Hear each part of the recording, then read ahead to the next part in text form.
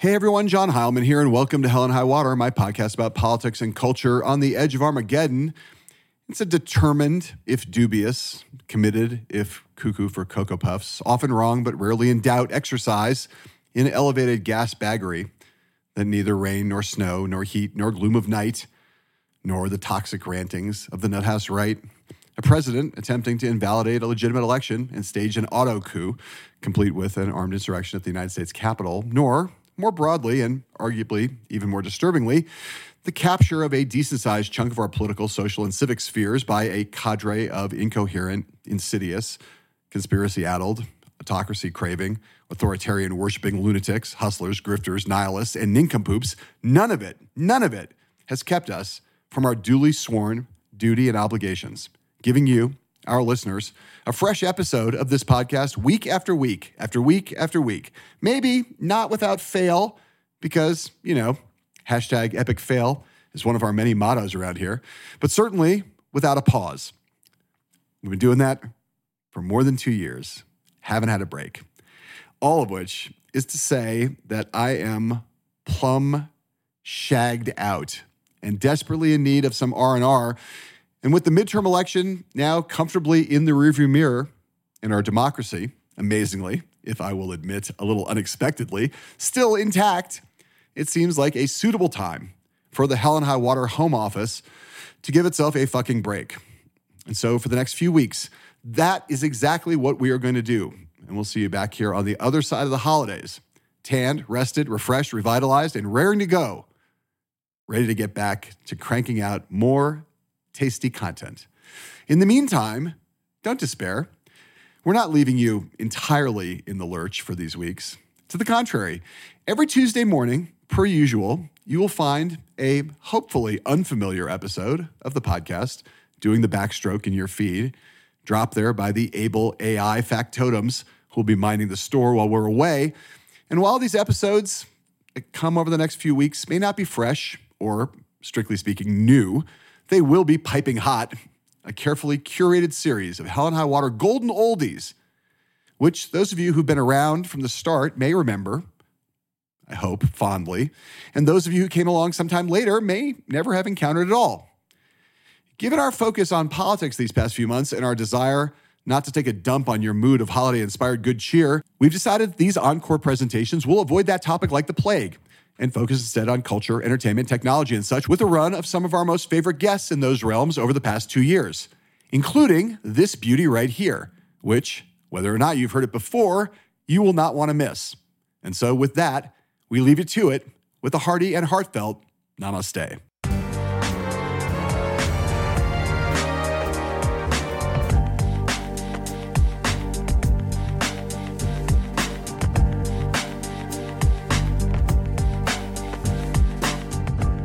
Hey everyone, John Heilman here, and welcome to Hell and High Water, my podcast for the recount about politics and culture on the edge of Armageddon, with big ups to my pal RZA, the presiding genius behind the sound of Wu-Tang Clan, and the producer of our dope theme music.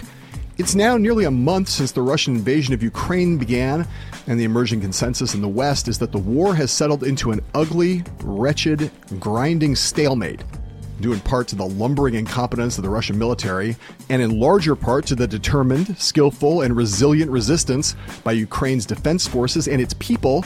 Vladimir Putin's war plan, a shock and awe campaign using ground and air power to quickly seize Kyiv, Kharkiv, and other major Ukrainian cities to force a change of government and effectively take over the country, has, to put a fine point on the matter, failed, with Russia now making only marginal gains each day, while suffering unexpectedly large battlefield losses of as many as 14,000 troops. But as anyone watching cable news can tell you, the military and strategic failure of the initial Russian campaign does not mean that the war is over, or close to over, or even heading in the direction of being over. Instead, Russia is increasingly and indiscriminately targeting civilians with a brutal and barbaric assault from the air, raining down bombs and missiles and mortar fire on apartment blocks, businesses, schools, hospitals, and even bomb shelters. As the Institute of War Studies put it in a comprehensive and authoritative assessment of the situation on the ground, released last weekend, quote, "Stalemate is not armistice or ceasefire. It's a condition in war in which each side conducts offensive operations that do not fundamentally alter the situation. Those operations can be very damaging and cause enormous casualties. If the war in Ukraine settles into a stalemate condition, Russian forces will continue to bomb and bombard Ukrainian cities, even as Ukrainian forces impose losses on Russian attackers and conduct counterattacks of their own. Ukraine's defeat of the initial Russian campaign may therefore set conditions for a devastating protraction of the conflict and a dangerous new period, testing the resolve of Ukraine and the West, unquote. A grim forecast indeed, but one we all need to come to grips with, as this terrible conflict could easily dominate the news, U.S. foreign policy, and domestic politics, and the state of international relations for many months to come, and also have enormous repercussions for the great power rivalries and the global balance of power for even longer. To help us sort through and suss out the Russia-Ukraine shit show, where things stand, where we're headed, and just how fucking freaked out we all should really be, we are lucky to have with us this week, for a special two-part episode of Hell and High Water, a man whose brilliance, when it comes to all things military, geopolitical, and Russia-specific, is undisputed, and almost as titanic as his reputation for three other things. A, affability. B, accessibility. And C, having literally the worst taste in music of anyone with a public platform in the Western Hemisphere. That's right, here he is, the one and only Tom Nichols. I think the high water mark of Russian power passed a month ago, and you're never going to see a Russia that powerful and capable again. I think, if anything, Putin might be in some kind of an existential funk because somewhere inside he realizes how completely badly he has screwed the pooch here.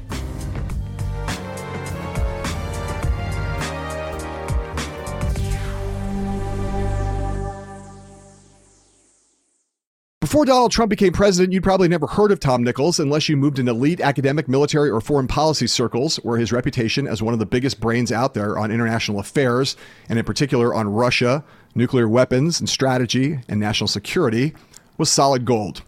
Born in Chicopee, Massachusetts in 1960, Nichols managed by the time he was 35 to have earned a bachelor's degree from Boston University, a master's from Columbia, and a PhD from Georgetown, served on the faculty at Dartmouth, and worked as a legislative aide to Pennsylvania Senator John Hines, and become a 5-time undefeated Jeopardy champion, which is still, to be honest, and to this day, his most towering personal achievement.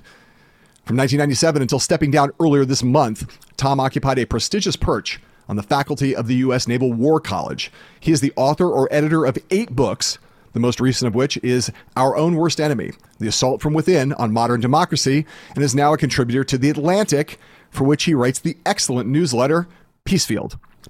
It was Donald Trump, however, or rather Tom's righteous, articulate, and often hilarious denunciations of Trump that gained him a wider following in the wider world. In 2016, Tom urged his fellow conservatives to vote for Hillary Clinton, even if they hated her, because Trump, he said, was, quote, too mentally unstable to serve as commander-in-chief. 2 years later, in the fall of 2018, disgusted by what he saw as the unprincipled Republican support for Brett Kavanaugh's nomination to the Supreme Court, Tom renounced his membership in the Republican Party and became an independent. By then, Tom had become a bit of a fixture on cable TV, and in particular on MSNBC's Morning Joe, where I would frequently have the pleasure of his company, his insights, and his bonhomie.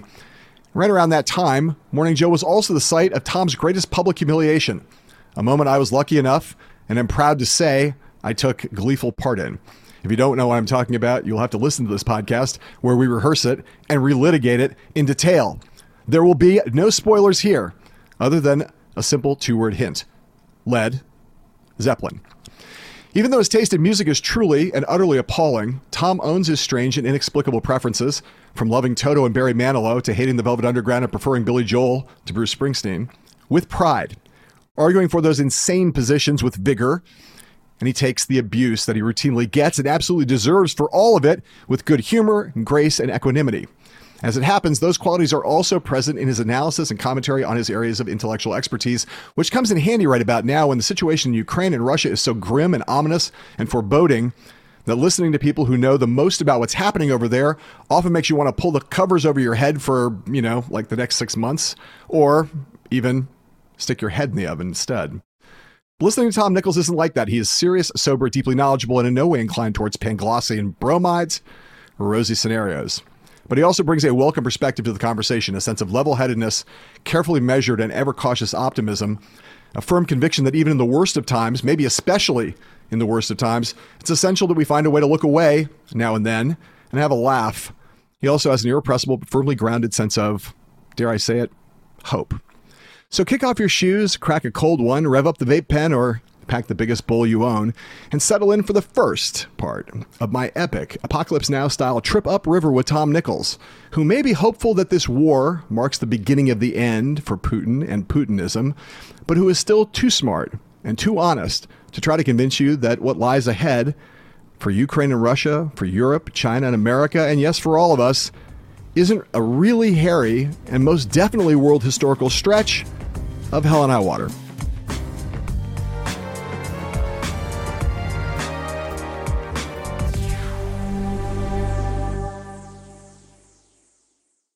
Was a simple verb, merely a part of speech used in everyday life.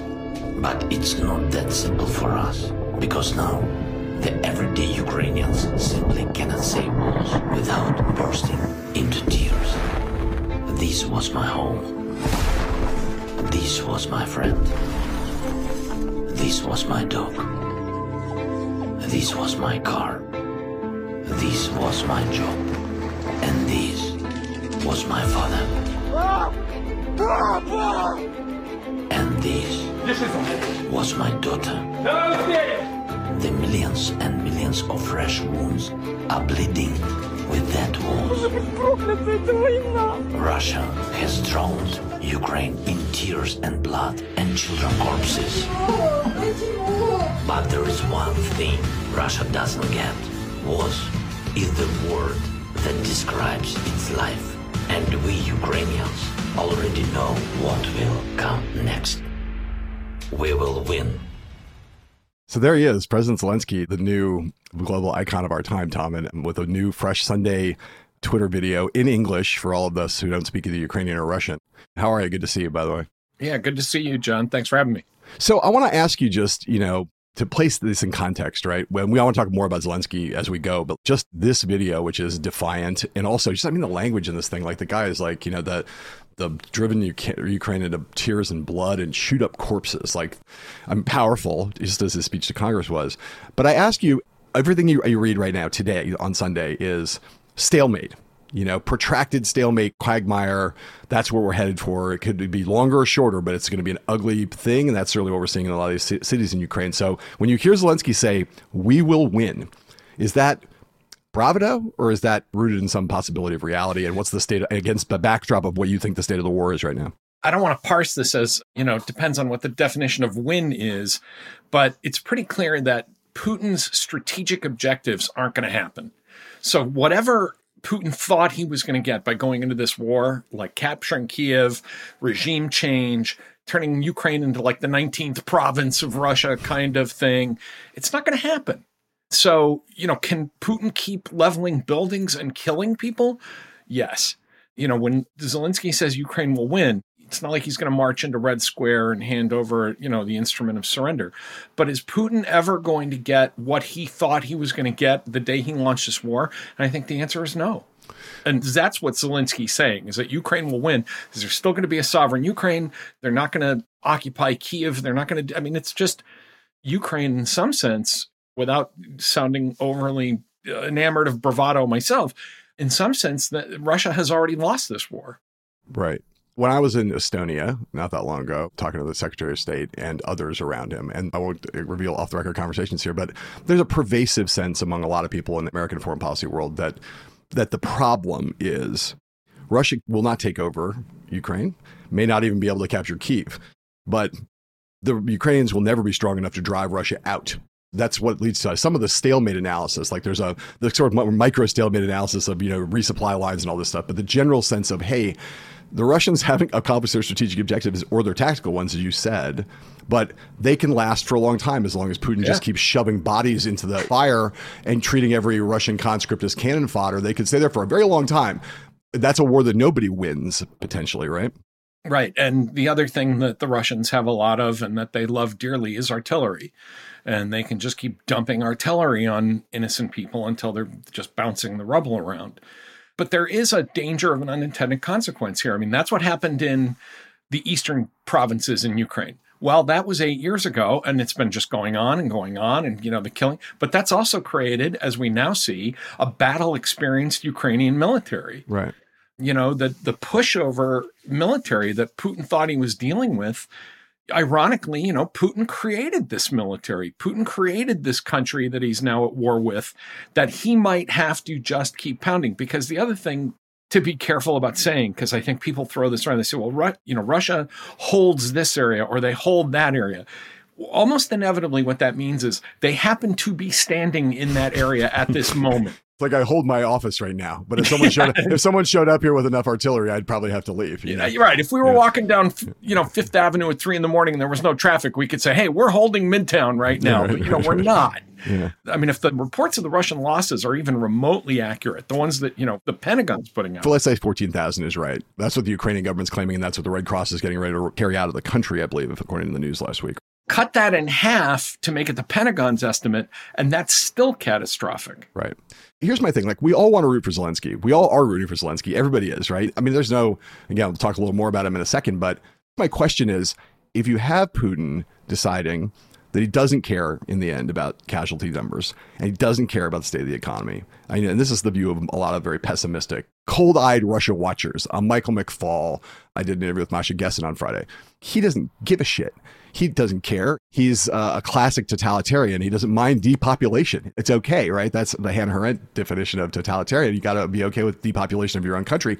And if that's right, if Ukraine is locked in a brave struggle that lasts months of shelling, losing thousands, then tens of thousands, and then maybe hundreds of thousands of lives is one definition of loss. If you can't get them out and they're willing to basically take any cost, you could be in a situation where you're just stuck in this endless quagmire where your ability to absorb those losses eventually becomes intolerable just because too many people are dying and fleeing. Right. That's why I didn't want to get into any kind of parsing about win or loss, because right. I think a better way to ask that, because you initially said years or maybe months, whose side is time on, really? Yeah. I'm not going to quite agree that Putin has no limits in terms of the losses he can take. If he really didn't give a shit about public opinion, he wouldn't be at one of these stupid, neo-fascist rallies with everything done up in, the Russian tricolor. I think you mean a Trump rally, Tom. That looked like a Trump rally to me. Yeah.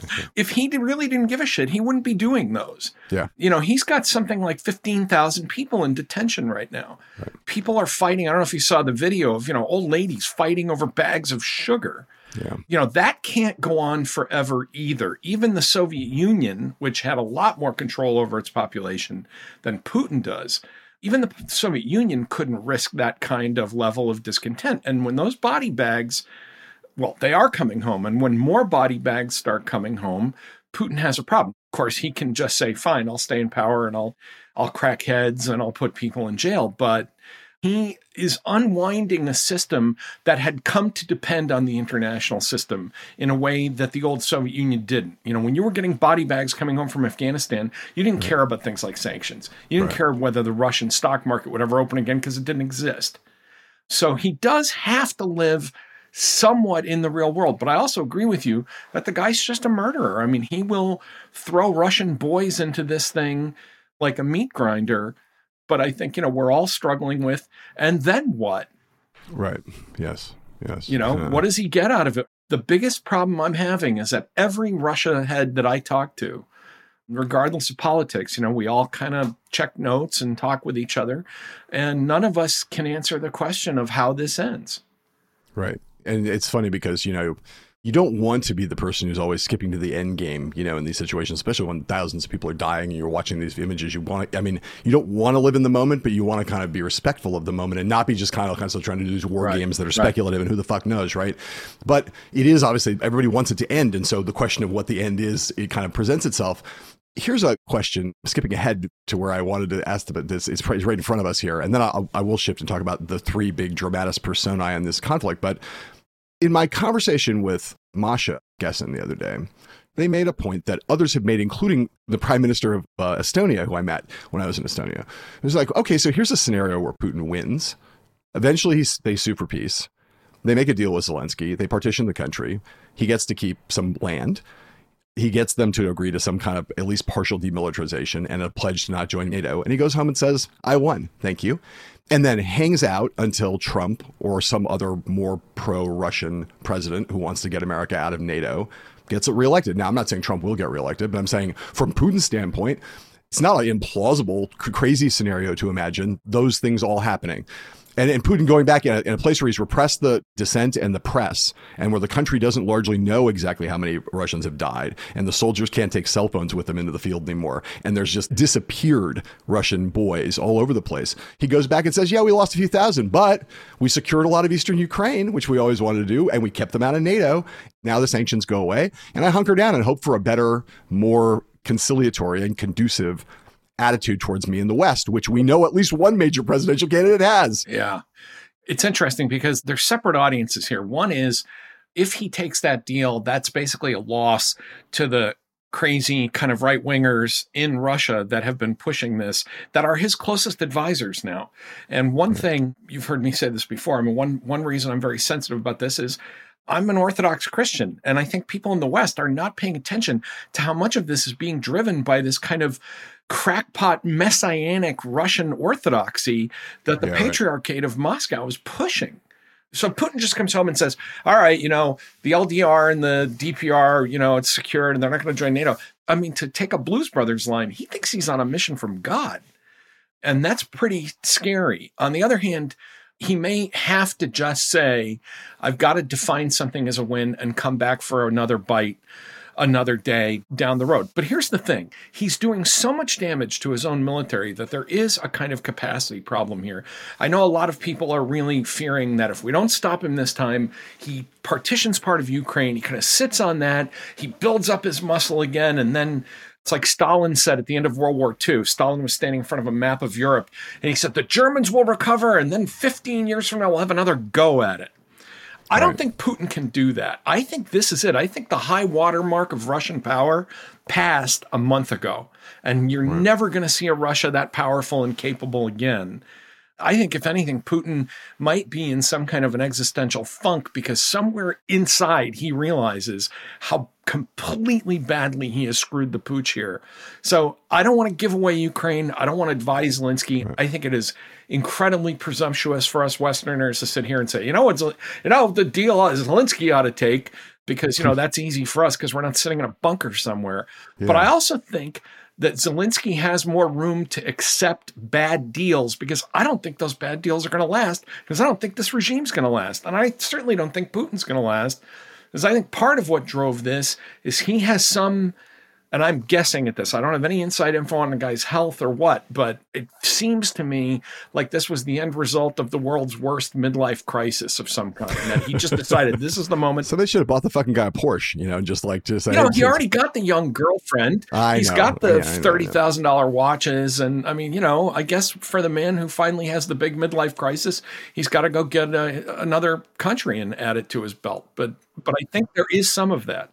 If you have all the money in the world and all the power in the world and you run a mafia state, basically, you're not even an oligarchic, but a kleptocratic state like that, and you look around, you have all the cars and you have the watches and you have the girls, what else is there?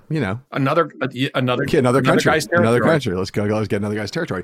So let me ask you about Zelensky. Like I said, I want to talk about Zelensky and about Biden, and we've talked about Putin a little bit. Let's talk about Zelensky because really, it was quite weak. The guy went and spoke to the Canadian government. He went and spoke to the German government. Of course, most importantly, from his point of view and the world's, he virtually beamed himself into Congress. And I want to play just a little bit of that for history.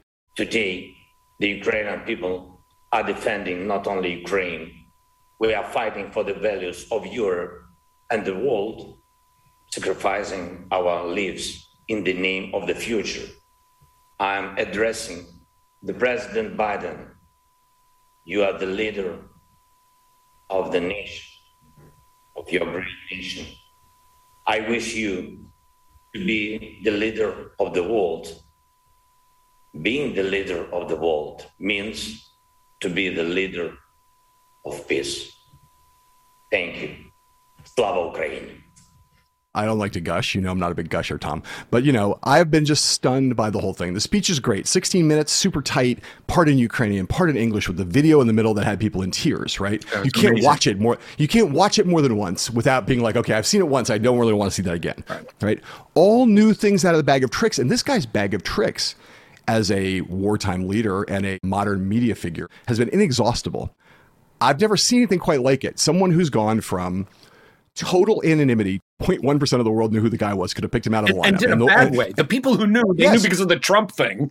Right. Or thought he was kind of a clown or kind of in over his head. You know, a lot of the cognoscenti had that view. And now it's like he's really the third, you know, along with Putin and Biden, who everyone in the world knows who the US president is.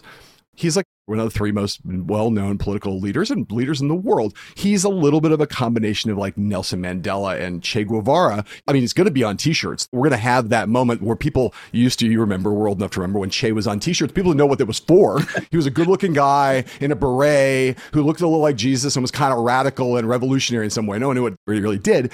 But that's the way Zelensky is now. People call him Churchillian, right? And they say it seriously. And it's across party and it's across classes. And he's done it in 3 weeks. Yeah. You know, almost 4 now, right? And first of all, just tell me about what you thought of the speech and then what you think about the broader phenomenon of like how this happened. Listen, I'm one of those people that said the guy's in over his head because after he was elected, he kind of was in over his head. I mean, the kind of day-to-day running of a big, complicated government was like Jackie Mason had a great joke about Ronald Reagan back in the day. He said, he's a great president. He's just politics isn't his field. Zelensky had this kind of great presence as an actor and as a national figure. But, you know, what's been really interesting is war and tribulation and hardship reveal character.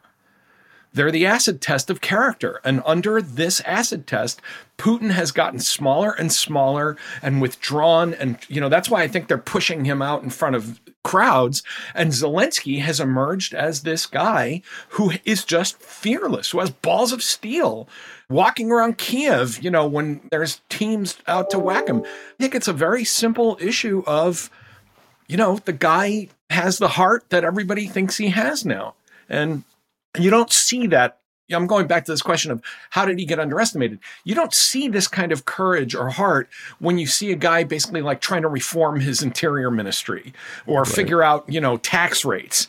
It took a crisis like this to say, what is this person made of? And it turns out the guy is just made of really strong stuff. Now, the other thing, going back to the information war, because my mind's been blown by this too. You know, I think this is what happens when you have a free, young, democratic cohort of people and you say to them, kind of unleash your creativity. Whereas Putin's information warfare is people that are scared shitless of the government that they work for, of the country they live in. And that doesn't produce very good propaganda. What you get in that case is, you know, good crackdown. Good crackdowns. They're good at crackdowns, but you know, but if you turn to them and say, now do something inspiring that puts people on our side during this war, the best they can come up with is Nazis. You know, like they go to the off-the-shelf villains. And I think it shows you that democracies, when they're with young, creative people putting out their message, do a lot better than decrepit autocracies. Just like we were better at this than the Soviets were. I think it's obviously clear that the first element of what makes this situation different is Putin's role in the world. You know, we can both remember when there were guys like Chernenko and Andropov, and no one, even America, knew who they were. A lot of people don't know who Brezhnev was, right? The only Russian leader who was ever like this, Putin, on the other side of the coin was Gorbachev, right? Who became the positive version of like a global superstar because of the end of the Soviet Union, right? And Putin took on the, like, wears the black hat with pride, right? He's not like Pol Pot or Idi Amin, who's like, hey, I'm a good, respectable leader of my country. I'm killing a bunch of people. Don't look at that. Putin's like, hey, I'm Darth Vader. I am happy to be the global supervillain, and I'll go mess in an American election. So I become part of the vernacular. He's one step away from like wearing Mao jackets like Blofeld or something. Right, right. So he's a global supervillain. So if you get a Darth Vader, it gives you an opportunity for a Luke Skywalker. How do you be Luke Skywalker? You got to be brave. You got to do the stuff. You can't just, it's not an image manipulation thing. If you're not being brave and resolute and courageous and smart and surviving, you can't be that. But there's also this thing that those guys have done, the people around Zelensky and Zelensky himself, and you could see it in that speech to Congress. You could see it in the speech with the Twitter video. Everybody says this war is the first TikTok war, and it's the first one with social media. They were like, we get that. We play high media. We do the Lester Holt interview. We do the speech to Congress. We play low. We're on TikTok. We're on Twitter. We're on Instagram. We speak in Russian. We speak in Ukrainian. We speak in English. We're on Telegram all day long. The guy, he's like spamming me. There's so many videos. He's ubiquitous, elite, and populist. He's playing at every level of the game in a way almost like, people will kill me for saying this, but in this element only, not in terms of quality or normative values. You're going to say of Trump. He's got a little Trump in it. Yeah. I mean, that's what Trump did. That's what Trump did when he was the underdog running for president. Oh, yeah. I'll go everywhere. I'll talk to anyone. I'll do anything. I'll be on all media. I'll just be in your face all the time, you know? But you know what's interesting, John? As a longtime, Putin watcher and Kremlin, I don't know, Kremlinologist, the Putin and his team used to be really good at this. I'm talking even before the bear shirt, wrestling the bears and playing hockey and all that crap. They used to do some really smart stuff that said, this guy is not a Stalin. He's not a supervillain. He's just a really tough leader. And they had these great kind of framing, and they would put him in the right kind of videos. But something happened, and I think that thing that happened is a cult of personality. If we want to keep making the Trump comparisons, this is where Putin and Trump became alike, that when you have a cult of personality, the information stuff you put out gets cheesier and cheesier because the team working on it is more and more afraid. The kind of arena in which they can act gets narrower and narrower. I mean, I used to be really impressed going over and watching Russian television. They had very fast-paced shows, and everybody was standing behind podiums and, a lot of give and take, and it at least mimicked democratic debate, but there was a lot of real debate.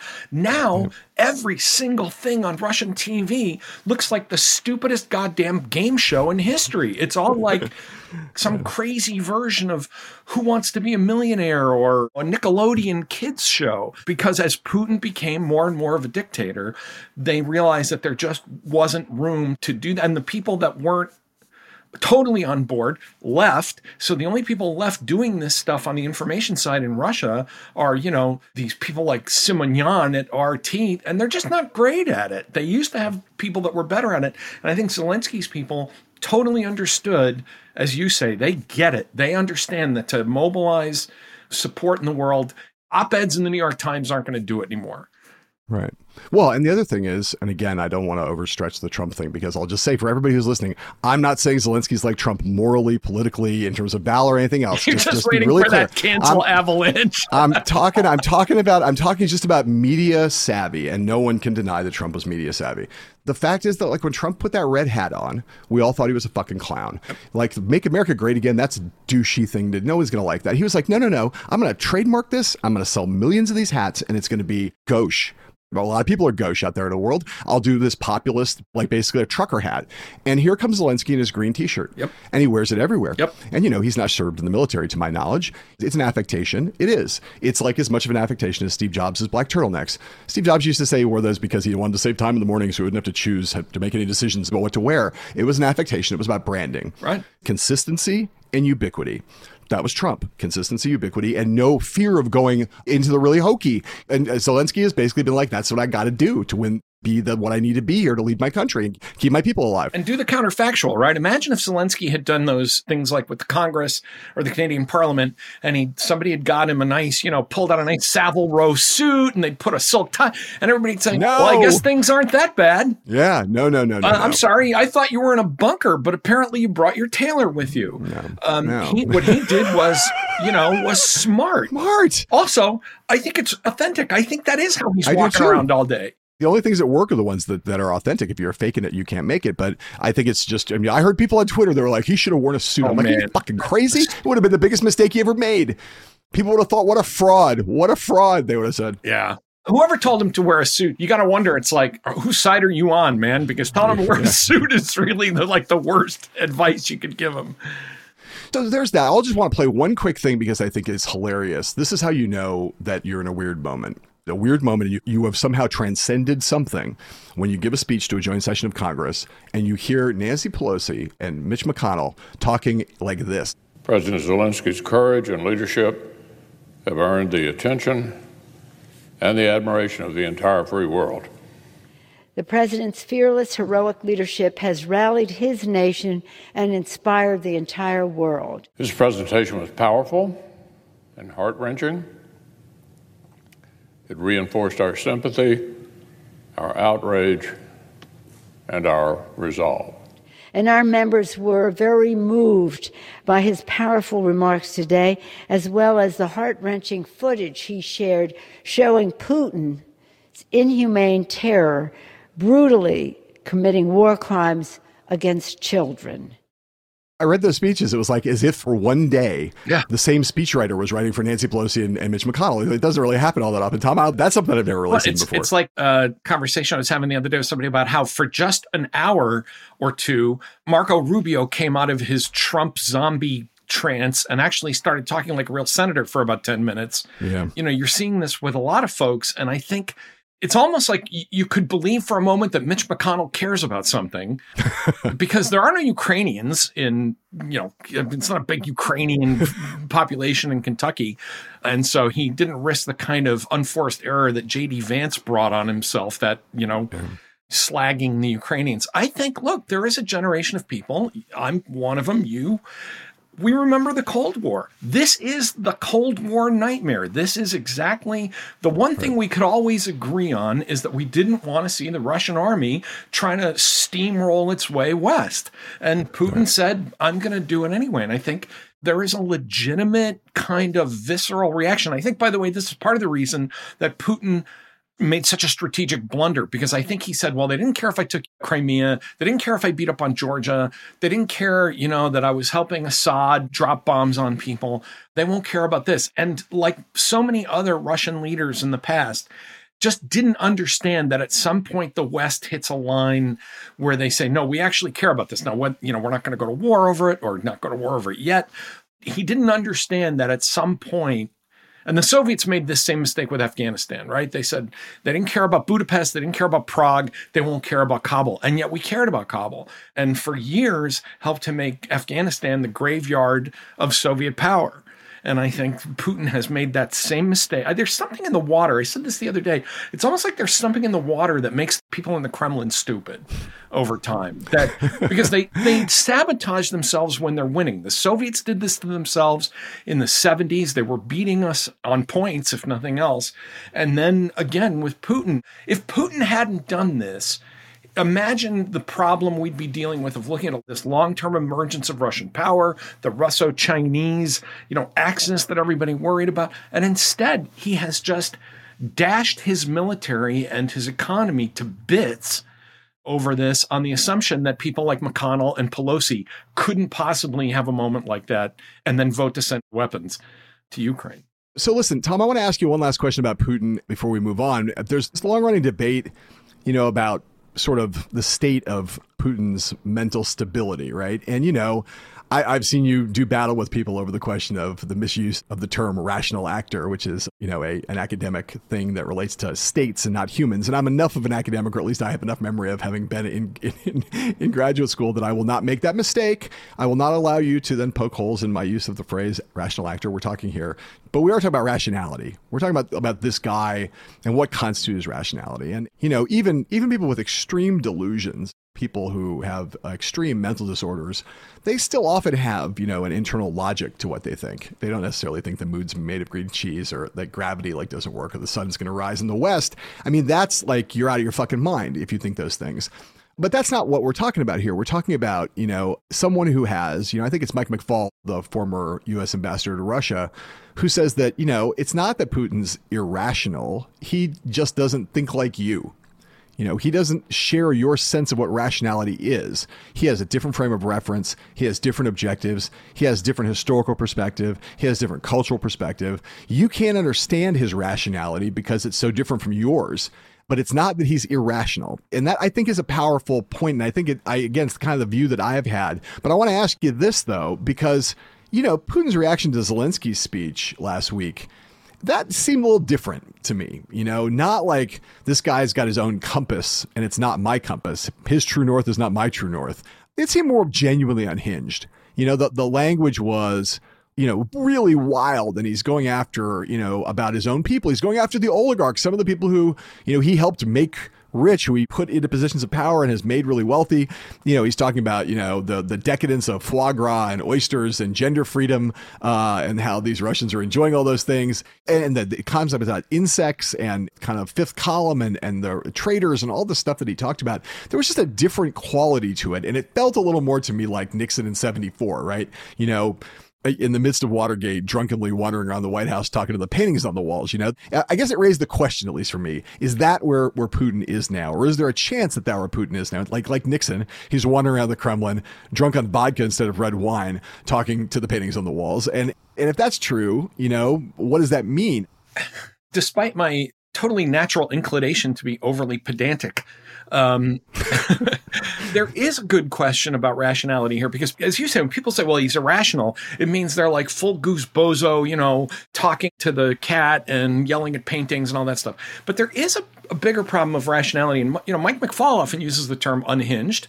And I think that's a good way to put it, that Putin has always been a highly emotional guy. I don't understand how years of watching this led other people to say, he's a cool customer. He never loses his cool. He loses his cool all the time. It shows. He would suck at poker. I mean, you always know when he's angry because he can barely hold it back.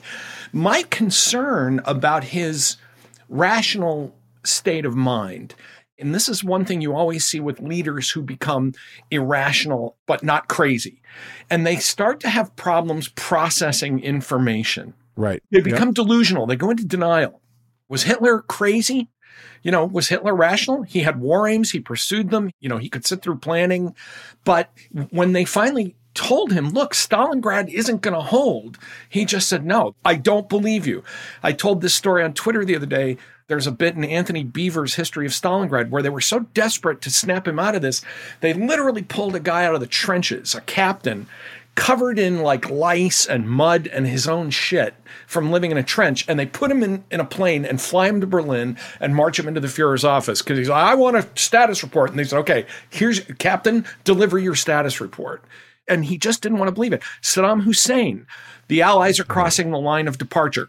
No, they're not. The French and the Russians are going to save us. But, sir, they are literally in the country. No, they're not, So now, Putin, I think, and this is why he's arresting guys at the FSB, and there has been this giant, kind of shitstorm inside the Kremlin. He thinks he understands Ukraine. Who's the top Ukrainian expert in the Kremlin? Putin thinks it's him. And people are trying to say to him, well, it's not going so well. And he's like, no, this is going to happen this way. And I worry about that with a guy who's in command of a big army and nuclear weapons. So is he crazy? No. Is he suicidal? No, I don't think so.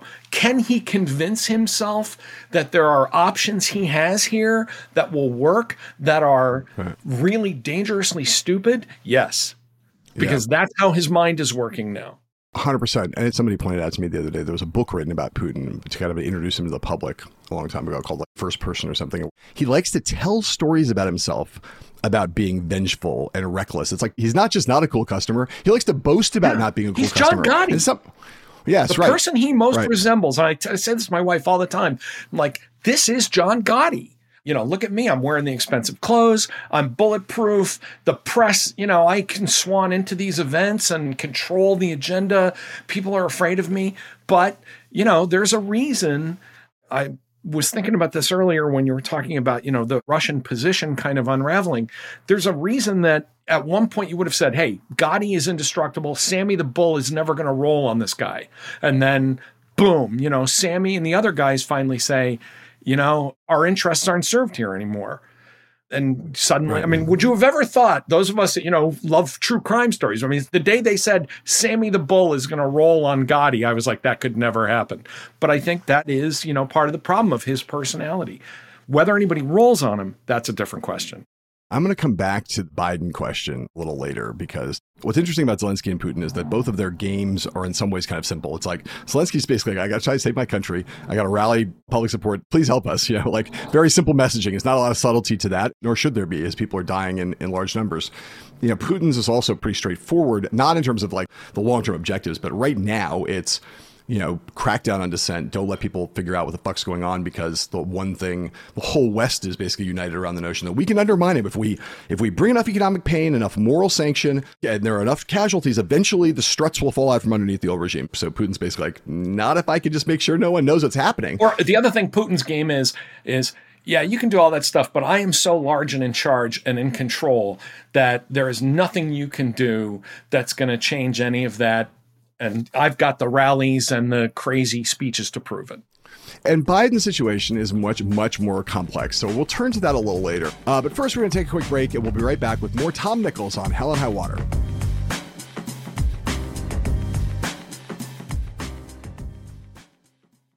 So you think of yourself as a Recount superfan? You're a big news buff. You wake up every day with our daily newsletter, or you gorge on our Twitter feed. Either way, we've got a new show just for you.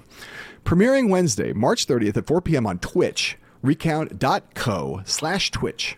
The show is called Chatterbrain, the news game show. It's a show that will test 3 contestants on their knowledge of current events and other trivia. One winning contestant will take on the wisdom of crowds, the Twitch chat room, in the final round. Host Slade Somer, the Recount's editor-in-chief, picks the topics from the Recount's treasure trove of stories and insights to create this first-of-its-kind news game show. So get reading. Everyone can play along in the Twitch chat for fun, but come round 3 of the game, you chat goers will go head-to-head to beat the last standing contestant. You'll laugh, you'll cheer, you'll catch up on the news. Doesn't matter if you get a question wrong, you will definitely learn something, and that's what it's all about. Tune in to Chatterbrain on Wednesday, March 30th at 4 p.m. ET. To flaunt your news knowledge, find us on Twitch at recount.co/Twitch.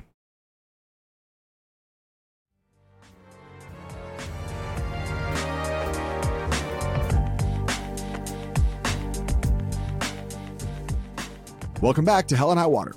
So I want to talk a little bit about you, Tom, because as I sit here listening to you, talking about, you called yourself a Kremlinologist, you could talk about how you talk to Russia heads. Well, I was familiar with your academic credentials and some of your scholarship and some of your writing, but I was amazed to go back and just look at the bibliography and how fully built for this moment you are. Like, for most people who know you from Twitter or from television, they know you wrote a book called Our Own Worst Enemy, which is really about America, the assault from within on modern democracy. That was last year, it came out. And the one before that was The Death of Expertise, the campaign against established knowledge and why it matters. But before that, you got No Use, about nuclear weapons and U.S. national security. That's the subtitle. Eve of Destruction, the coming age of preventative war. Winning the World, lessons for America's future from the Cold War. The Russian Presidency, Society and Politics of the Second Russian Republic. And the first book, The Sacred Cause, Civil Military Conflict over Soviet National Security, 1917-1992. You're the perfect flower of this perfect moment, basically, right? With one exception, and this is where I have to own this. When I wrote the Russian presidency, I wrote it while Yeltsin was president, and just as it went to press, he handed it over to Putin. And I said, well, I was one of those guys for that first year or two saying, this Putin guy, he's not going to be so bad. All right.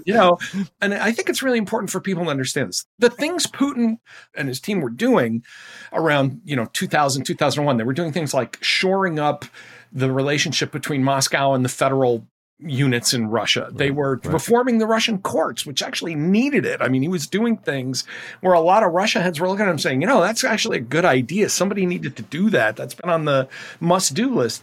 And even as late as 2006, 2007, he's giving interviews by saying, listen, nobody wants the old Soviet Union back. I grieve it. It was a terrible thing to happen, but we're never going to try and impose a foreign government on Ukraine. He literally says in 2007, we're never going to attack Ukraine. You can't impose a government on other people. We're all part of the same, family here. And, there's always been this debate among the Kremlinologists about, was Putin always this evil? And I'm starting to come to the conclusion that yes, he was, but hid it better, or did he change? And I think the answer is a little bit of both, because I think power and isolation and sycophancy, and particularly this thing with the Russian priests, that was a rumor I picked up, and I didn't have any special knowledge. Anybody who paid attention was hearing these stories, that he was increasingly getting surrounded by this very right-wing claque of, priests and cultural figures. And so I think the Putin, I think the guy that was elected legitimately in that first go-around was a gangster, because everybody in Russia to survive in those days had a little bit of a gangster in them. And he was a pretty tough guy from Leningrad. But then he turned into something else. And by 2008, when he said, I'm just going to be president forever. So it's almost like I've kind of had this terrible sense that something's going to go wrong. You know, the natural pessimism of the guy who studies international relations. But that's the one I got wrong. That was the call where I think my optimism in the 90s got the better of me. Now, there are a lot of impressive realities about the Nichols resume. You know, first, I mean, obviously the United States Naval War College stint from 1997 to 2022, a big deal, you know, boards of advisors and senior associates and senior fellows and professorships and, you know, all the stuff you've done. But there's nothing more impressive than I still think would say for most people, a little known fact that Tom Nichols was a Jeopardy champion. And I want to play a little bit of what I imagine is like the thing you're proudest of in your entire life, which is not just a Jeopardy champion, Tom, but a 5-time Jeopardy champion. And so let us venture back to 1994 and hear a little bit of that. Our returning champion is averaging over $12,000 for each of his 2 wins. He's a good player, but he may be in some trouble today because I overheard Jeff, one of the challengers, lean over to Judy just before they came out here and say something like, "It's time someone beat this guy." So, Tom, you are warned. Trebek is like, you know, he's basically like, this dude's a stud, but they're coming after you, Tom. Yeah. And I just crushed those 2 folks the minute he said that, which was really fun. Let us now venture further into our trove of audio. And I want to say everybody who knows me knows that I hate acknowledging anything positive about Tom Nichols. And we'll get to some of the critique a little later. But let's play a little bit of Tom Nichols showing his mastery of Jeopardy here. Tom, where do we begin? Colleges and universities for 100, please, Alex. This university near South Bend, Indiana, is run by the Congregation of Holy Cross. Tom. What is Notre Dame? Yes. Colleges and universities, 200, please. It's the oldest member of the Ivy League. Tom. What is Harvard? Right. Colleges and universities, 300, please. Victoria University of Wellington is one of the 6 universities run by this nation's government.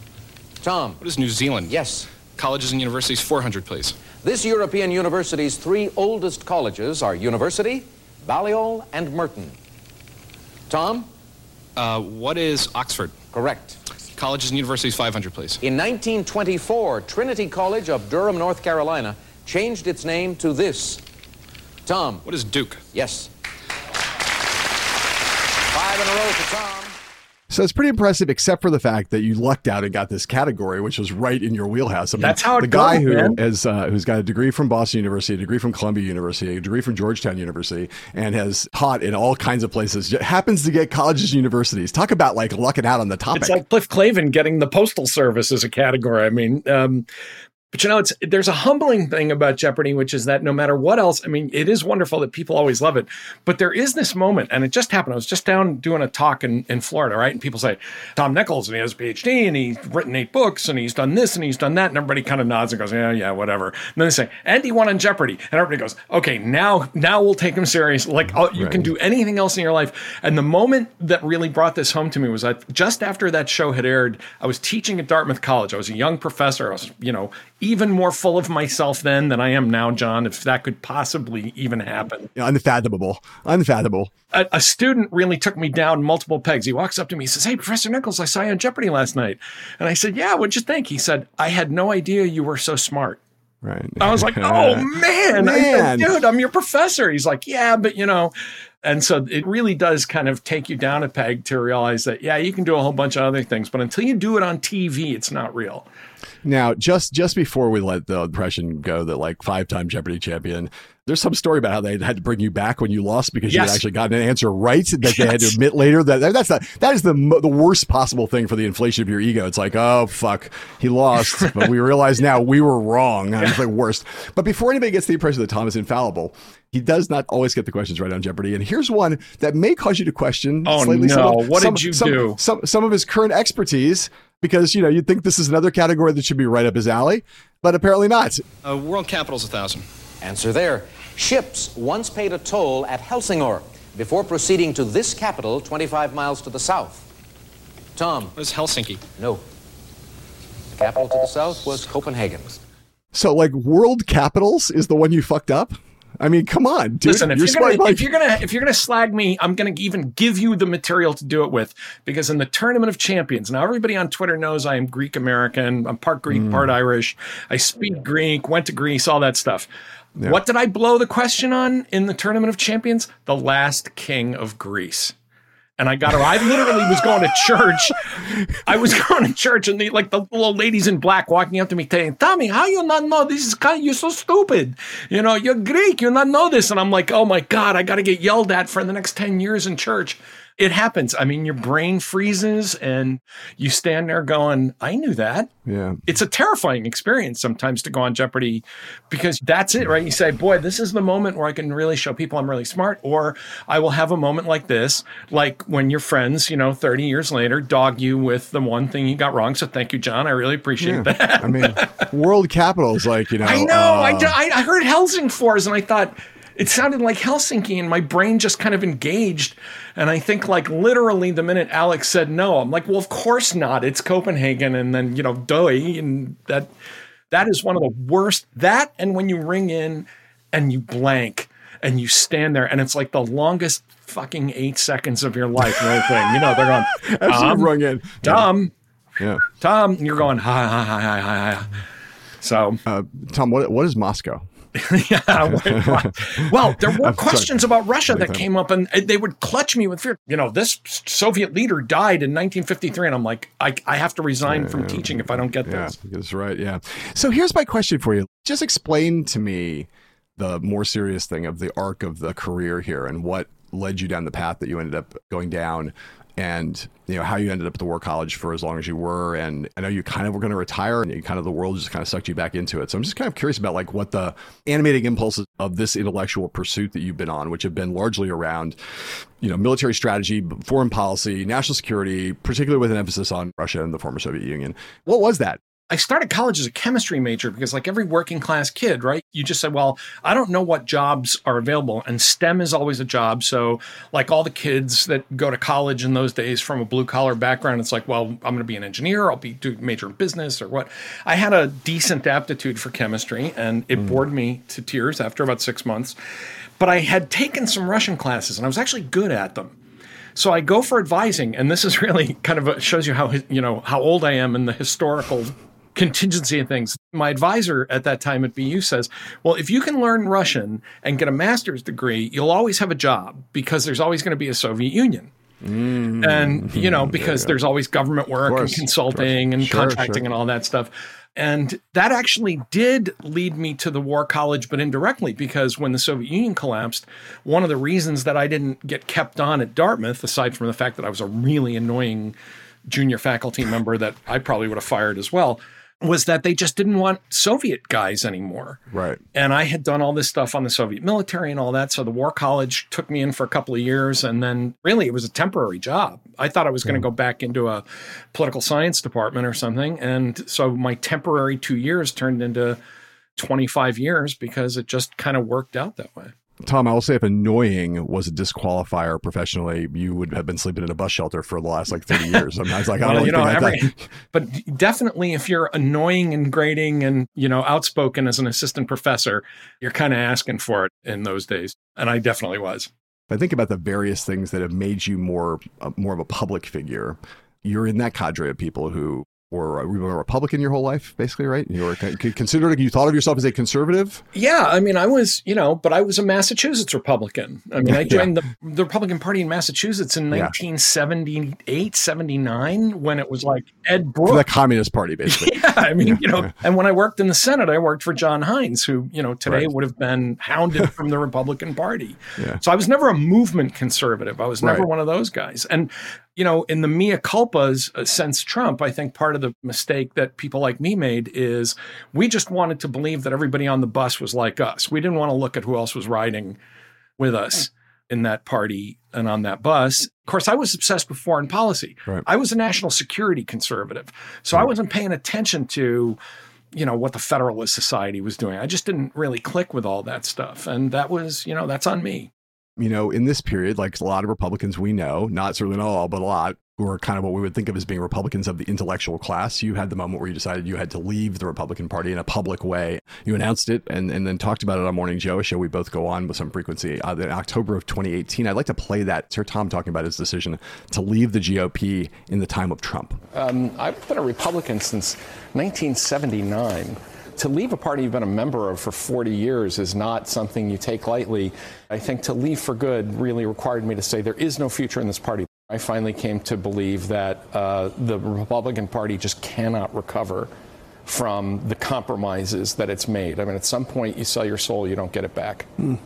So the Never Trump Republican phenomenon is one people are familiar with. And you, as you point out, were not exactly like a hardcore, either rock-ribbed, let alone like far-right conservative anyway, movement conservative.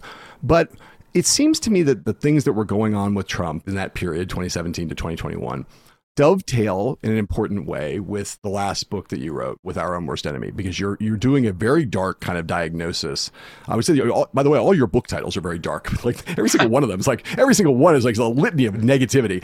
Holiday reading for the whole family. Yes, but you basically do a diagnosis of what's fucked up about American democracy. You put it really on the people. You can talk about it yourself better than I can, but essentially it was like, yeah, democracy is kind of fucked up and it's really your fault. Mm-hmm. And that seems to me to be also kind of inextricably linked into the kinds of things that were going on in the Republican Party that drove you out of it. So just talk about both of those elements of it. You know, that there's a sickness in the Republican Party, but it's a sickness that isn't just in the Republican Party, I think, in your view. Well, first I have to say the first time I deregistered as a Republican, but I didn't kind of go public and make a big deal about it, that I just felt like I had to walk away. I called it my trial separation before the divorce, was actually 2012 when Newt Gingrich won the South Carolina primary. And I said, I'm sorry, you cannot be serious. Nobody could possibly think of Newt Gingrich as a president of the United States. I mean, it's just not possible to do this, because I was always a bipartisan voter. You know, I split my votes. In Massachusetts, everybody was a Democrat. Even the conservatives were Democrats. Right. You know, I worked in state politics for a working class guy from my town who was a liberal. He was a Democrat, but he was Polish Catholic. We had a lot in common. But what I came to realize, I think, at least in terms of this diagnosis with the Republicans, is that the thing I wrote about in Our Own Worst Enemy, about resentment and grievance and envy and this kind of inquit anger, had really just become the only thing the Republican Party was about. In 1980, and John, you remember this, when Daniel Patrick Moynihan said, the Republican Party has become the party of ideas. Like the Democrats are out of ideas. Like 100%. It or not, the Republicans are the party of ideas in 1980. And by 2015, 2016, the Republicans are the party of pure emotion. I mean, I was always reluctant to kind of throw in with people on some issues on the left, because I always felt like the left was, you know, overly emotional. And it turns out now Republicans are the drama queens. But I think the left and the right together, the one thing that is common to both of them, and this is what I talk about in Our Own Worst Enemy, is this incredible sense of entitlement and narcissism and anger and this kind of solipsism that makes it completely impossible to have a rational conversation about anything where you don't completely get your way and people totally validate your point of view. You know, one of the things in the book that struck me, this takes me back a little bit, but one of my journalistic mentors was a guy named Michael Elliott, who was an editor at The Economist magazine when I first started writing for The Economist in 1990. And Mike was running the Washington Bureau. He invented basically all the political columns in The Economist, and then went on to be the editor of Time International and the editor of Newsweek International, and then ended up running the One campaign for Bono before he died, very sad and premature death in 2016 of cancer. And Mike wrote a book at one point in this period, which I was happy to help along with a little bit, but it was called The Day Before Yesterday. And the book was about this notion that the extraordinary period of time after World War II in America had raised everyone's expectations of what normal was, that the productivity gains, the GDP growth, the social cohesion, even with the obvious black marks of the fact that African Americans were not fully integrated into American society, all of that, those things were all really unusual. Like, it was so unusual, and we came as a culture to think that that was normal, and then our and permanent, right? And part of what's in your book is a little bit of that, is that the entitlement that you talk about and the ways in which the entitlement has allowed for democracy itself to atrophy seems to me at least partly a function of that. People didn't look at that period and say, wow, this is a historical freak accident is after World War II and what that meant for American society. And we'll never see that again. And that's okay, because that's not the way societies are. That's Eden, that's Valhalla, So it seems to me part of your analysis kind of is rooted in that, is that's where some of the solipsism, some of the entitlement, some of the kind of outsized, unreasonable expectations without being willing to work for shit come from, including work for democracy.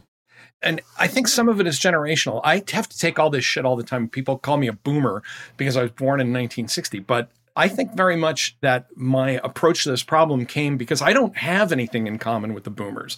Right. I always point out, first year I was in high school, there were absolutely no U.S. combat troops. It was 1975. No U.S. combat troops in Vietnam. I mean, the Vietnam, to me, as a high school freshman, was ancient history. I mean, I knew there was a draft. I was never in danger of any of that stuff. So the emotion that I am really at war with here in the book, and that I do associate with the boomers and with their grandchildren, is nostalgia, because I get so tired of this. Because to me, when you say, oh, the 70s, those were great days, I'm like, I'm sorry, I graduated from high school in 1979. Those days were miserable. So I never had the expectation that the high gains were going to stay, the jobs were going to be plentiful, the interest rates were going to be low, because that was over by the time I got to high school. By the time I got to high school, it was whip inflation now, and the misery index, and, houses at 18%, all of that stuff. And it drives me nuts. When I wrote Our Own Worst Enemy, I got letters. I even got a letter from a guy who had grown up in my hometown, but like 15 years before me. He's like, I don't know, Tom. He said, I remember it was a really great time.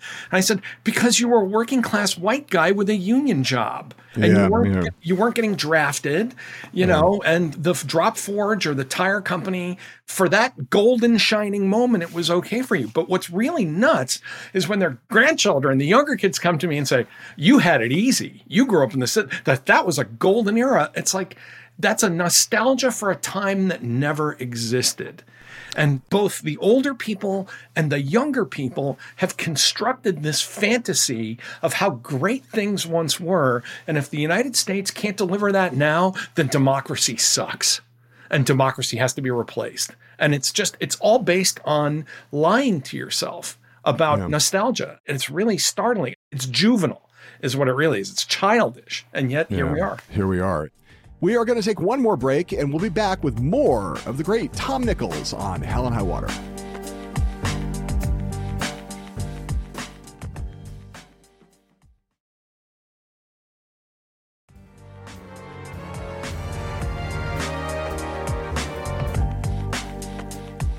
Welcome back to Hell and High Water. One of the places where the questions of nostalgia creep in some quarters is when it comes to the topic of music. We have to go there because, well, we just have to. So I will start this in a narrative fashion and say that, Tom Nichols, someone kind of becoming a public figure in a way, and around the time he quit the Republican Party, just, in the kind of 2018 period, smart guy, invited on television, talk about foreign policy, quits the Republican Party in October. And then in November, when everyone had good feelings, basically, about Tom, the world was like on his side for having bailed on Trump and taken the stand of principle. A conversation took place on MSNBC's morning show, Morning Joe. An unexpected conversation, I would say, which I was unfortunately present for it. And it now lives in infamy because it began a defining kind of framework for how people think about Tom Nichols. And I will play the sound right now. This is, it still appalls me. Let's play it. Jay Caruso actually sent me a message and said that you hate Led Zeppelin. We just want to mark that down as a lie here and give you a chance to defend yourself. I've been outed on national television about Led Zeppelin. I have to admit it. I've never been a Led Zeppelin fan. Oh, God. I know, it's, Tom. It was nice being with you. Tom, I was willing to stand up for you on the Boston debut, but you're telling me that you think that Boston is a better band than Led Zeppelin. I'm telling you that Tom, I would rather listen to side one of Boston than any Led Zeppelin album. Tom, it's time to hang it up, bud. Yeah. Time to hang it up. I think my car's outside. You better get in it fast. Thank you so much, Tom, I guess. Holy cow. Holy cow, more or less, describes it now. going to give you a little chance, and then we're going in here. But do you have? And I know you on Twitter, you pretend like you don't regret making these obviously idiotic statements, but you can't really think that it's good for your public image, or it's true that like Boston's a better band than Led Zeppelin. Well, let me just say that if anything proves that I don't say shit just to be popular, this ought to do it. Yeah, I'd say so. I never expected to become a public figure, public intellectual. Coming from the War College, by the way, we were kind of discouraged to be. We're a military institution. We don't do that kind of stuff. But, I say what's in my heart, John.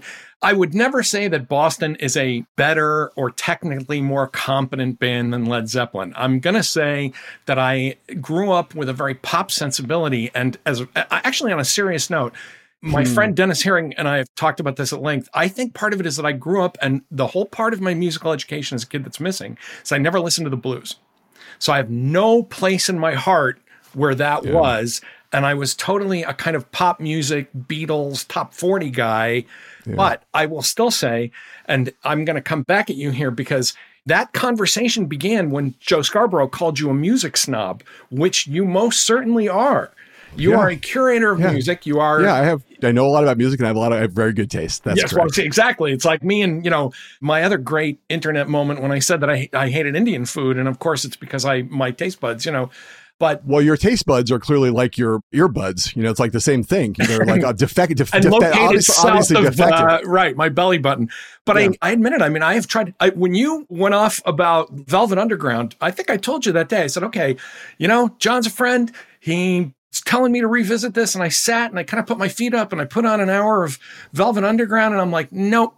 This still doesn't do it for me. And I think it's almost like you end up liking it because you have this notion of its importance and we're in musical history. No. But does that mean people listen to it? Yeah, that's not true. Tom, the thing is that I think you're really making a point here is like there's people who can't taste cilantro, right? Like they have their taste buds don't work on some level. And that unfortunately applies to all of your musical tastes. And here's how I prove it, right? This is how I prove it.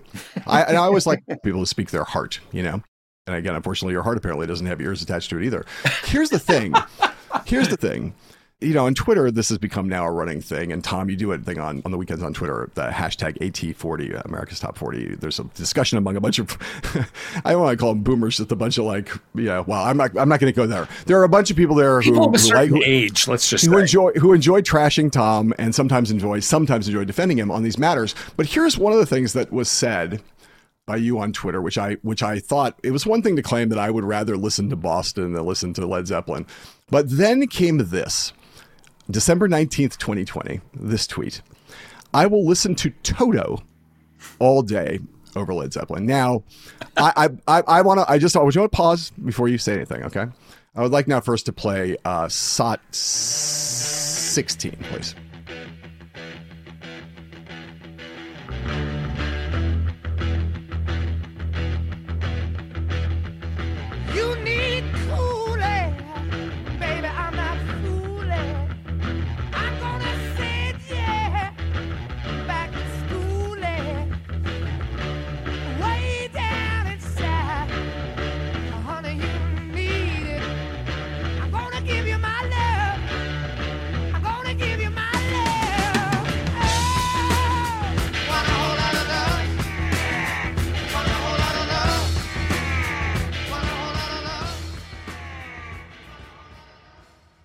Okay, so that famous Led Zeppelin song called Whole Lotta Love.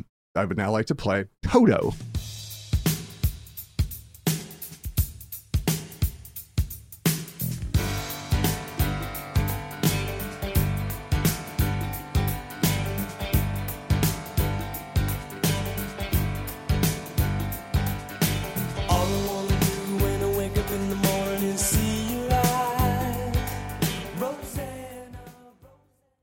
Now, I'd like to ask, I mean, the funny thing about this, for anybody who doesn't see the video here, is that Tom looked like he was about to vomit when the Led Zeppelin was playing. Whole Lotta Love's playing, and he looked like he was about to throw up. And actually, that was enough to do the podcast for, just to watch the displeasure on Tom's face. And then the weird, kind of slightly satisfied smile listening to the beginning of the Toto song. You're going to stand up here right now and you're going to stick by this, aren't you? That Toto is a better band than Led Zeppelin. That you like Toto better? That I like Toto better, yes. Because it's not that Toto, see, your problem is you say Led Zeppelin is so great that to like something better, you're arguing that they are yet greater. I'm saying Led Zeppelin is so terrible that almost anything is like a balm to the soul after you turn it off and put something else on. You were playing that Led Zeppelin clip, and all I could think of was, why you do this to me, Dimmy? Why are you torturing me this way? And, you know, I'm a yacht rock guy. I'm a top 40 guy. It's just Robert Plant's voice literally like gives me arrhythmias or something. It just annoys the shit out of me and I can't listen to it. Well, I think this is actually sort of proving the point that there just is something wrong with you, which has really always been my kind of position. I want to, just for the sake of it, this will make the illustration just a little bit more, because there's no point in not having Tom on here without making listen to just a little more Led Zeppelin for exactly this reason. Let's play Rock and Roll. And then I'm going to play another song on the other side of it, not Toto, but another song that Tom loves. So let's play Led Zeppelin here, Rock and Roll.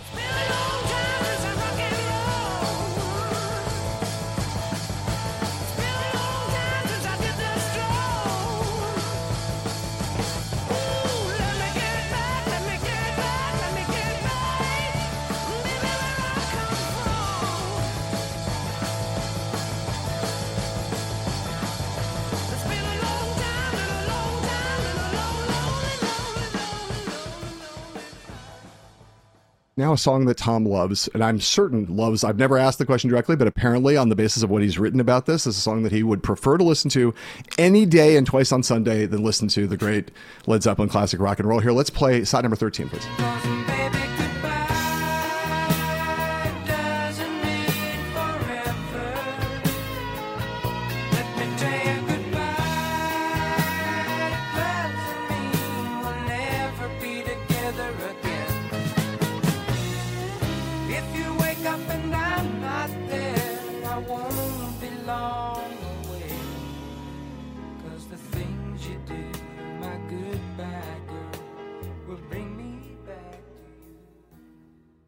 This is David Gates. Boy, played a band called Bread at one point, and that Tom had made the claim in a tweet not long ago, in this month, March of 2022, The Goodbye Girl. This is a great movie theme, and I want none of anyone's cynical slagging of this lovely song. You heard me, Tom. John, I bet there are people listening to this right now saying, why did you not let that song finish? No.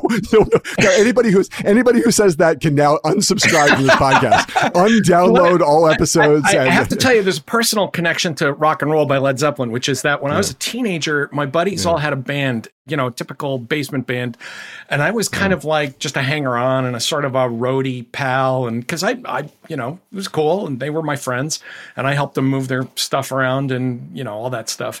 And they played that. That was like one of their big... They did Rock and Roll by Led Zeppelin. And it struck me that, like, musically, this was a pretty simple song. It's a few chords. High school kids can play it, the drum part, you know? Yes. And I'm like, yes. Okay. Yes. That's what we call rock and roll, Tom. I think this is the thing. I mean, I think we're getting really to the core of this now. And I'm going to feel good about it because we've discovered basically that rock, like, you know, he says I'm a yacht rock fan. The yacht rock is not rock. Okay, but you've never asked me about this.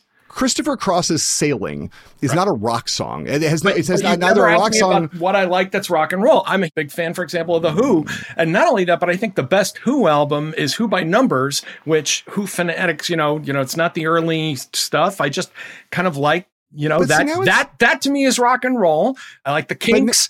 I like a lot of other stuff. I just don't like, what was it somebody once called Led Zeppelin, like the greatest garage band plagiarizers in history or something? It's just... To me, it's just noise. Led Zeppelin, to me, is pretentious noise. Yes. There is plenty of rock and roll that I love that I will turn up so that it shakes the house.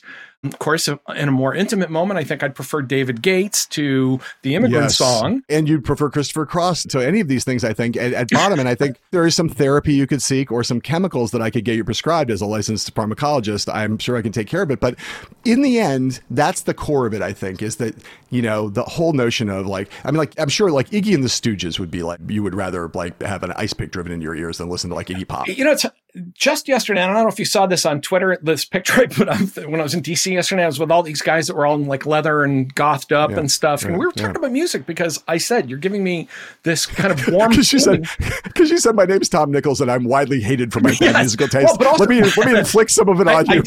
I didn't tell them any of that because I wanted the conversation to last more than a few minutes. But I said, you guys are giving me this kind of warm feeling about Kenmore Square in Boston in like 1982. And the other thing is, when you say rock and roll, you have this very kind of boomerish 60s, 70s, I really don't, Tom. 70s.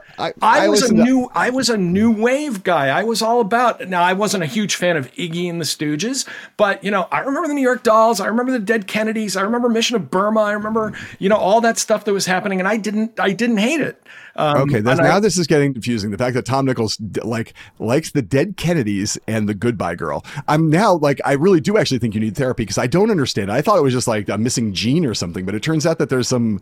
I mean, you like the Dead Kennedys. Okay, that's now we have an interesting. Well, I mean, because it was part of my youth. I mean, it was part of the music that was surrounding me, and I liked the Cars, a band you probably wouldn't cross the street. I love the Cars. I love the Cars. I love the Cars. I love the Cars. But I voted for the Rock and Roll Hall of Fame at one point. All right, see now that surprises me about you because I figured they'd be too slick and commercial. Yeah, we're fine. See, this is the thing is I have very Catholic musical tastes, but I don't think there's no point in talking to you about bands that I like that started after 1990 because I assume you're unfamiliar with them. It's like there's not any music that you. Oh, that's it. There's no. I'm being snotty. I'm being that was a purely snotty comment. No, but listen. I mean, there is a point. You're right, and I think I kind of agree with that. Rock and roll is a kind of youth oriented, art form, but after the 90s.